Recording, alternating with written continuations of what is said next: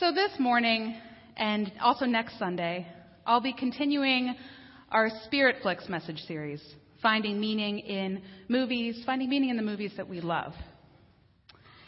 And I was a little nervous to choose the film that I'm going to preach about today. I really wanted to preach on this movie, Wet Hot American Summer. And I also was really thinking that maybe this was the worst idea I'd ever had. If you've seen this movie, you know where I'm coming from, right? It is a rated R film, and it has earned its R rating.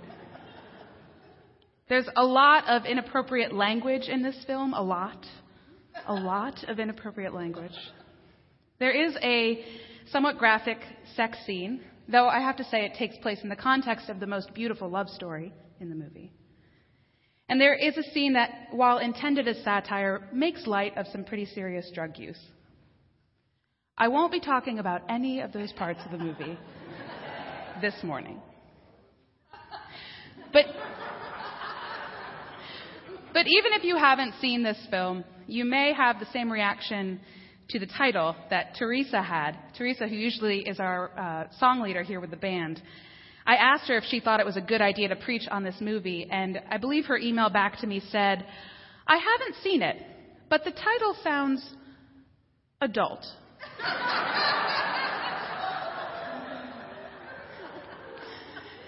She's not wrong about that. But you know, the funny thing about this movie, and part of why I wanted to talk about it this morning, is that despite the title, this film is not adult at all. In fact, adult is probably the furthest word from the truth to describe this movie. This movie is adolescent. It is adolescent in its purest form.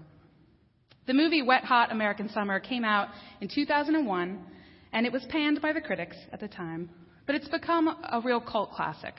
If you look up the top 10, top 25, top 50 summer movies of all time, this is always there, usually pretty high up on the list. And it was a favorite of my friends and I from high school and college. Now, until I watched it last week to prepare for this message, I don't think I'd actually seen the whole film since I was 18 or 19 years old. And I should admit that some of the hilarity I remembered has been lost in the journey to my 30s. But there are still some redeeming qualities that I want to share with you this morning. So the movie's action takes place entirely on one day, on August 18th, 1981. It is the last day of camp at Camp Firewood, an 8-week-long summer sleepaway camp in upstate Maine. And one of the first things that you'll notice if you're seeing this movie now for the first time is the cast, which is the next slide right up here. The cast of this film is actually a real who's who of late Gen X and kind of early millennial comedians.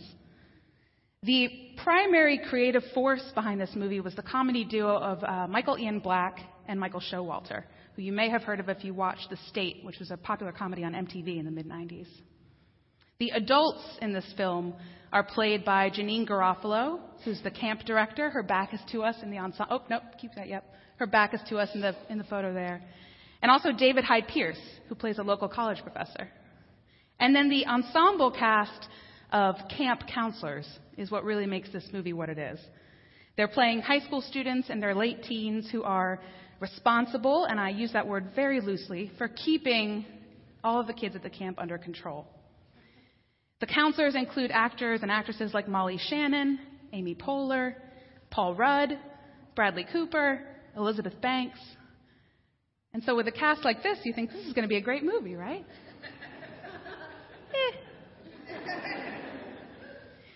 The premise of the film is that on the last day at Camp Firewood, all of the campers and the counselors get together and they put on a big talent show. And after the talent show ends on the last night of camp, anybody who's anybody has someone to kiss on the campground green. Ooh. We follow a lot of different characters and storylines in this movie, but the main protagonist of the story is this guy right up here, Coop. He is the nerdy, awkward, uncomfortable, always kind of seems to say the wrong thing, teenage boy.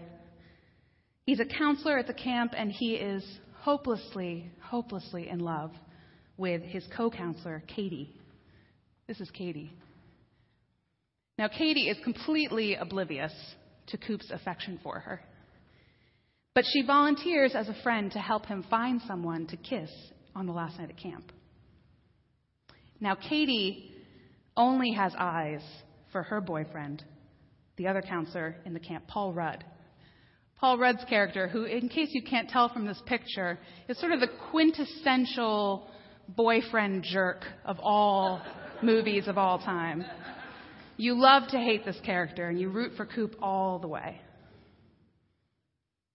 Now, despite this sophisticated and highly original plot premise,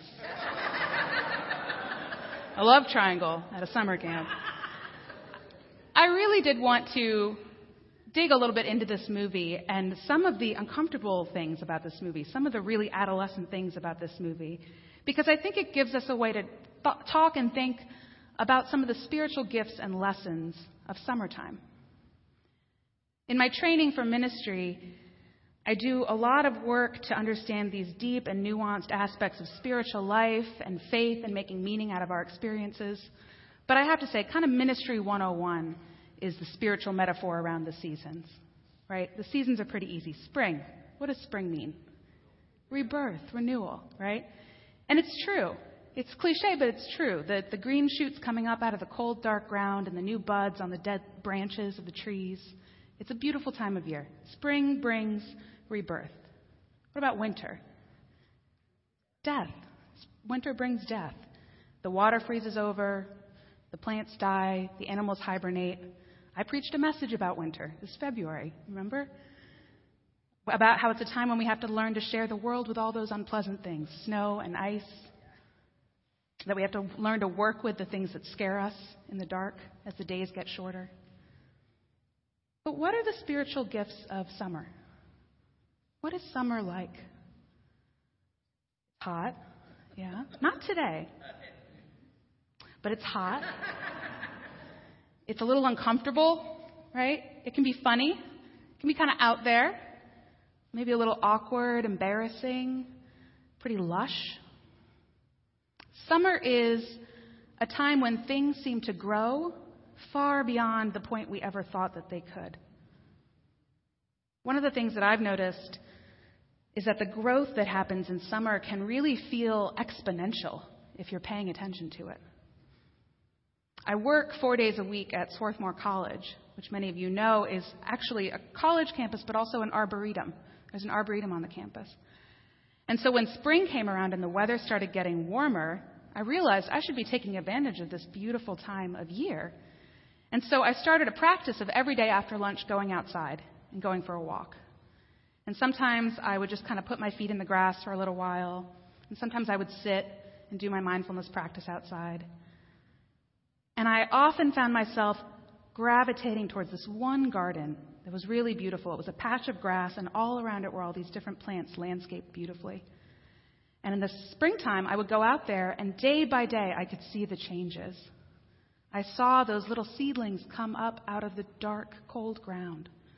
I saw when they sprouted their first leaf on the side. I saw when the little buds of the flowers came out. I saw what color they were. And I watched as they blossomed day by day into all of these beautiful flowers that surrounded me. It was a lovely, elegant, gradual process of unfolding and being reborn. It was so beautiful. It looked so cute. And then one day in June, I walked out to my garden spot. I turned the corner, and it was like puberty had hit all the plants. They were huge. There were these green, delicate bushes that had lined the pathway, and suddenly they were covering half the pathway.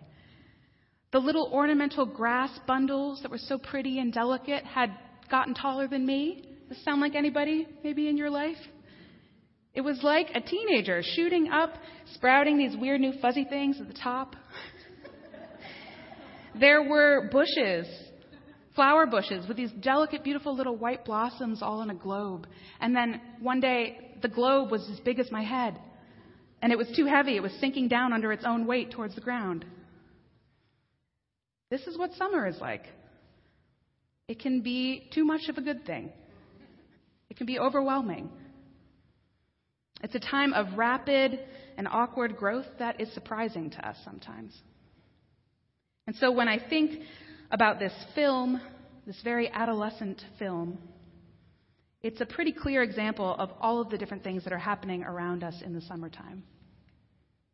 And I know that we all know a little bit about what this can feel like, what adolescence can feel like. I think everyone in this room has been there or is there right now. It can also feel too sudden. It can feel overwhelming. It can feel uncomfortable. It's not always pleasant. Despite all of this amazing growth that happens, there is a sort of cruelty to it. Like, all this is happening before we're quite ready for it. I did look up a lot of lists of top classic summer movies, the greatest summer movies of all time. And I have to say about 90% of them are coming-of-age films. They are movies about this awkwardness and embarrassment. They're movies about sex. They're movies about relationships and the reforming of relationships as all of these changes take place. Some of these movies you can probably picture in your head: Grease, Dirty Dancing, The Sandlot, The Parent Trap, Caddyshack, Weekend at Bernie's, National Lampoon's Vacation, American Graffiti, American Pie. This is not the height of cinematic depth, these classic summer films. And it's also hard to find one that's appropriate for all audiences. These are films that tell summertime stories, and they often deal with the cruel circumstances of adolescence. This desire to grow up fast, and all of the awkward nightmares that accompany that growth brings along with it. Now, there's a way in which all of these themes, of course, are timeless for us in our lives. But they're also timelessly connected to this part of the year. You've probably all heard the phrase, the dog days of summer. Yeah, dog days of summer. I didn't know where that came from. I thought it had to do with dogs and how they had lots of fur and they got hot in the summertime and didn't want to move and their people had to take care of them. It turns out it's a very, very old phrase that actually has some cosmic significance to it. The Romans, in their ancient civilization 2,000 some odd years ago, they connected the hot weather of the late summer months to the rise of the star Sirius in the constellation Canis Major, which looks like a large dog. You can see Sirius is the brightest star in this constellation. It's also the brightest star in the entire night sky. And so the Romans called it the dog star. And during the months of July and August, this constellation, and particularly Sirius, the dog star, rose at the same time as the sun in the morning. And the Romans believed that it was the rage of this bright, hot star that caused the hot and humid, miserable summer weather during these months. The dog days of summer. They accepted this as part of the natural turn of the seasons. But they didn't like it very much. They called it an evil time of year. One quote that I found talked about some of the things that happened, according to the Romans, during the dog days of summer. The sea boiled, the wine turned sour, dogs grew mad, and all other creatures became languid, causing to man, among other diseases, burning fevers, hysterics, and frenzies. Fevers, hysterics, and frenzies. That sounds like teenagers at summer camp to me. It's pretty accurate. In the movie, Coop eventually finds himself sharing his troubles with a sort of dubious mentor, one of the other adults at the camp, the cook at Camp Firewood. And this mentor leads Coop on a very classic summer movie-style journey The transformation montage. It's a great montage. It's got all the best montage ingredients. It's got a workout scene. There's a dance routine that he learns. I think there's some fighting. He has a costume change. There's a really, really great montage song that goes along with it. And Coop's mentor says a couple things to him. One, he tells him, it isn't about the girl, Coop. Well, it is. And it isn't. Makes sense. And he also says to Coop, in probably the only serious line in the entire film, he says, be proud of who you are. Be proud of who you are. However you're growing, whoever you're becoming, be proud. When Coop emerges post-montage, he finds Katie. And in actually this very gracious spirit of complete sort of forgiveness and acceptance, he offers her a gift. He gives her his warm flannel shirt that he shared with her earlier in the movie when she was cold. And he tells her in his new husky Eastwood-esque man voice, I've grown up a lot since before dinner when we last talked.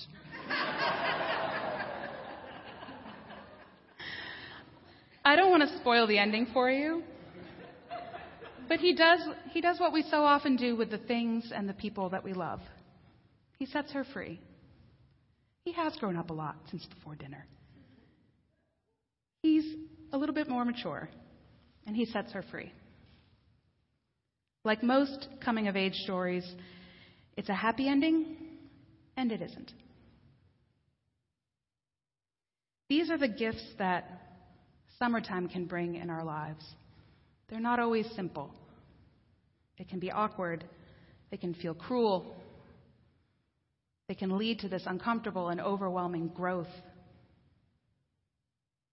But summer also brings that other piece of what the Romans were talking about. The part where all creatures become languid. Have you ever made really big plans for a Saturday night in the summer or a summer evening, and then you go outside and you're ready to go and it's really hot. It's kind of awful out. And you think, I have air conditioning inside and I have Netflix inside. Maybe we should just stay and watch a movie. Yeah. Or maybe you go down to the shore, you invite folks over for a barbecue. You're all ready to have some fun outside, and then around 4:30, 5 o'clock, you notice that the wind starts to pick up, and you look up and the clouds are swirling overhead. You know that it's going to rain violently all over all your plans. The summer thunderstorms. We know about the dog days of summer, but we also know about this thing called the lazy days of summer. Because sometimes what summertime does is it forces us to rest, to stop. To stop whatever grand plans we may have had and just be with what summertime has given us. And that rest is a different kind of rest than we get in the wintertime. It's not a hibernation. We're not really in it for the long haul. It's just these frequent opportunities to pause, to stop in the middle of all this growth and just take a minute. It's an invitation to sit and watch the rainstorm. It's an invitation to give in to the fan and the AC and just stand there for a little while and enjoy the breeze. I've been trying to make this my personal motto this summer. This is a sloth. I don't know why he's wearing the same glasses as me. I did not plan that. But he's holding a sign that says, "Slow down. You're doing fine. Slow down. You're doing fine."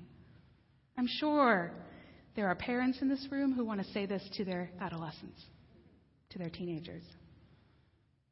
There are probably parents in this room who are saying that, who hope that their teenagers can hear them. I'm sure that there are people in this room who wish someone had said this to them when they were teenagers, or who wish that they could hear it. Slow down with all that growth. with that burning desire that you have to grow up so fast, you're doing fine right where you are. You can be a little bit more in the summertime like this guy right here. And yes, this is the gratuitous sloth photo portion of your message. Look at him. He's so happy. There are lessons we can learn from the sloths. And we talk a lot in this congregation, and I'm so grateful that we talk in this congregation about the pressure that we sometimes feel to be moving fast, to be busy, to be keeping up, to be meeting demand and producing, the pressure that's put on us from the outside, from our workplaces, from the social forces of comparison, sometimes from the self-critical and judgmental voices inside our own heads. We tell our teens and our young people, be proud of who you are. But can we show them that we can do the same? That we can simply rest and be languid where we are in our lives? Can we say to ourselves, slow down, we're doing fine? It's a cruel grace sometimes that saves us from ourselves. The cruel grace of the humidity or the thunderstorm.